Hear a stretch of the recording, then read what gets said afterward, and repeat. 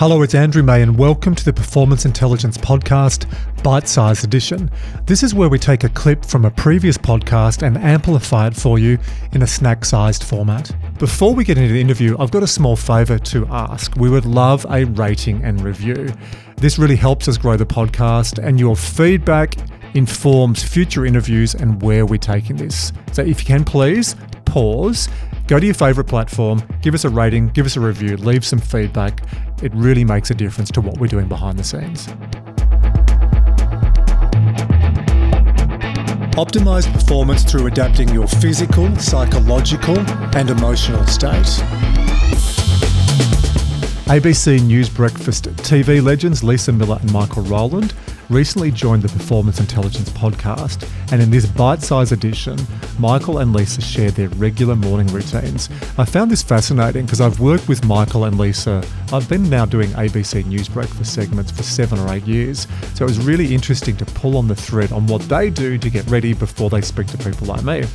They talk about how they structure their day to continue to perform consistently, even when sometimes working even more crazy, unconventional hours when news breaks. Michael and Lisa go a bit deeper and talk about how Michael, when we look at where does your energy come from, Carl Jung's definition, Michael's an introvert and Lisa is more of an extrovert, but they still manage to get the job done every morning. And there's a beautiful syncopation, there's a beautiful rhythm, a friendship and a connection that these two have together, and it comes through loud and clear in this podcast. All right, start with you, MJ. I know your alarm goes off between 2:45 and 3 a.m. Pick up the rest, what you do. And I'll disclose, I know, because I've done a bit of work with both of you behind the scenes, so I'll let you lead this because I don't want to go, I know you do this, I know you do that. But for the listener and viewer, depending the format, I think they will be totally gobsmacked just how much you both do to change that physical, psychological and emotional state before you go on live. I think you both do a lot during the 3 hours. Again, that's state management. Dr. Tom Buckley, who you both know, who said to say hello to both of you, two lovely people.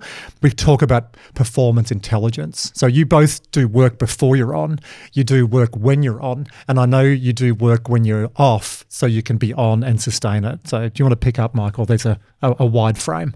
Okay, so the alarm goes off, depending on what day it is. On Monday mornings, I'll push it a bit later because I just want to eke as much sleep out of the weekend. But you're roughly about 3 o'clock. So I get up, have a coffee and spend the first pretty much hour or so at home, just reading newspapers online, checking emails sent by the producers overnight about stuff that's popped up after I've gone to bed.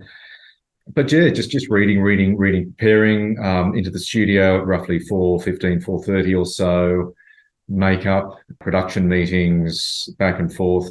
And that 4:30 till 6 goes pretty quickly once you're on. It's such a busy environment. And then the show, 3 hours, 9 o'clock rolls around. I do try to, after the show, spend some time decompressing, exercising. Physical health is very important to me, and I find if I'm not physically healthy, that affects my ability to do the show, to stay mentally alert, not fatigued mentally. So I'll go for a swim, I'll go for a run, I'll walk the dog. But importantly, I'll try to switch off. How's your bench press going? What are you up to now? Well, no. Thank you, Andrew. You've tried to get me into the He-Man territory, but no, not well at all. So.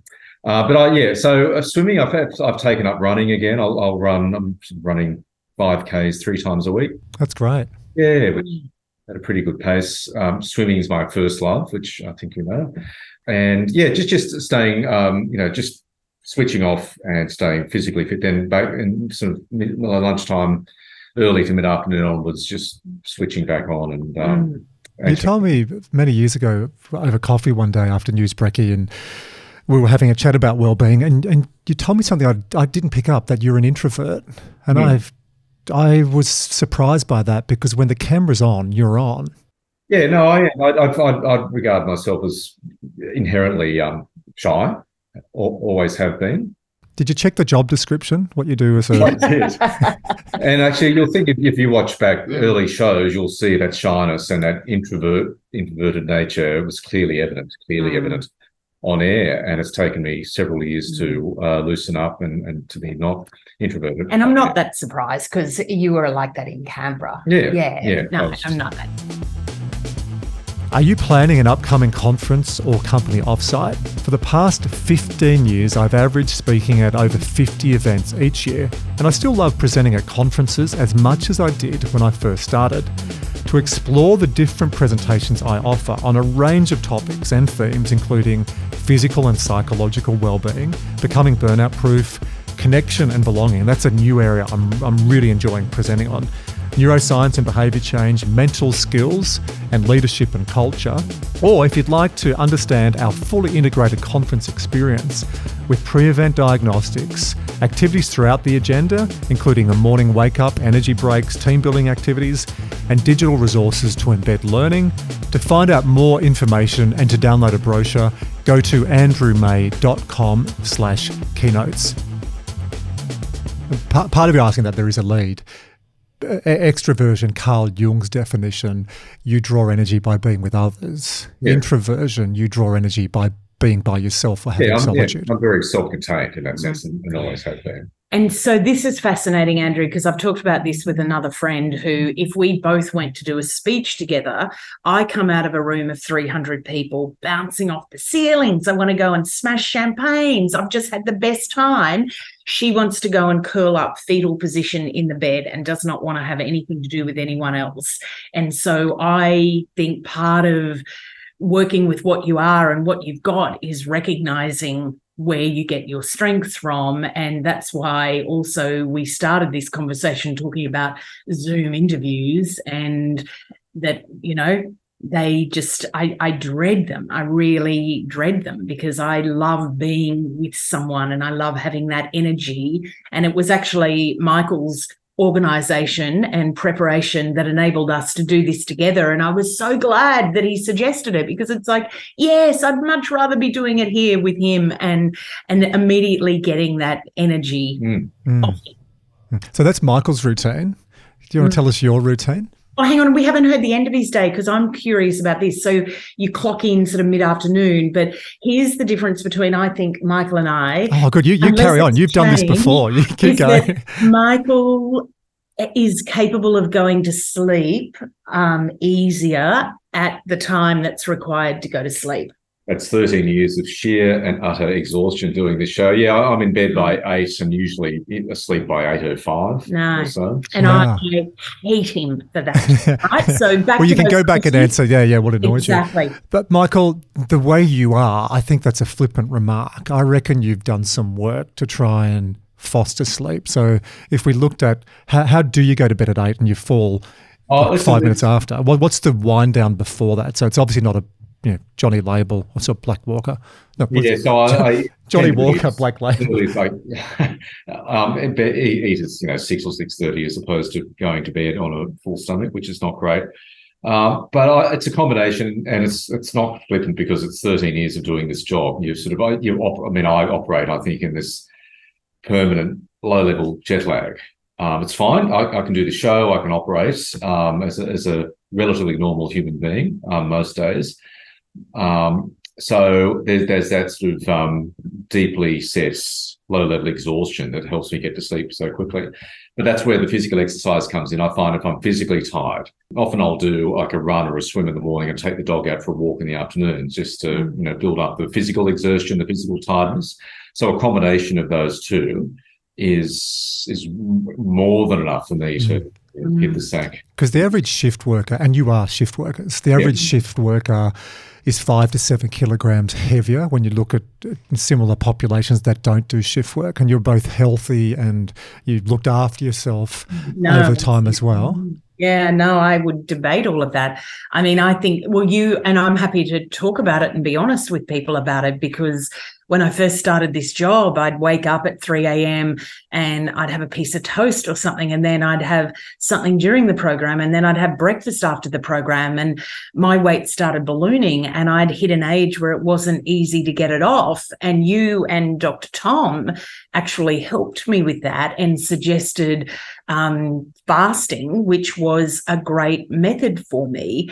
And I'll just interject. We gave you some guidance. Yes. You were a wonderful student. You doubled down, and I can remember then seeing you about 3 months later, and I went like, but Lisa. It's so easy to and I'm starting that process again now, because the last 6 months of 2022 was not a great 6 months for me. There was a lot of stuff going on, and the first things that kind of drop away, unfortunately, are the health aspect, which is not great. I don't think I'm a great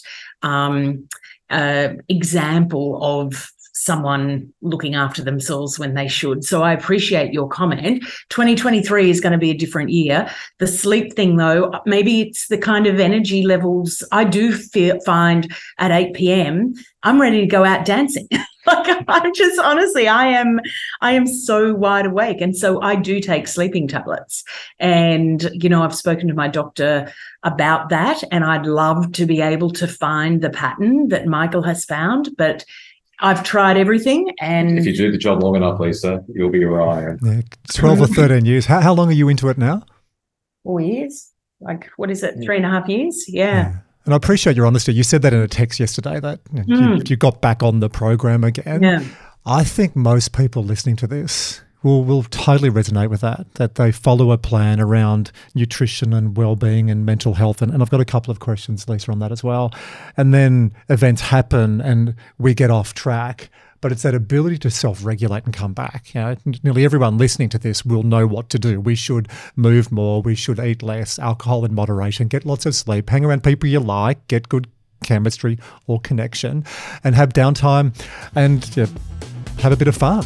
Not rocket science, but we get caught up and stressed. And I mean, I'm the same with Michael, as in straight after the program, I always want to do my exercise. So I go to Pilates, I play tennis, and I love park run on a Saturday, which is more important mentally for me now than it is physically, to be honest.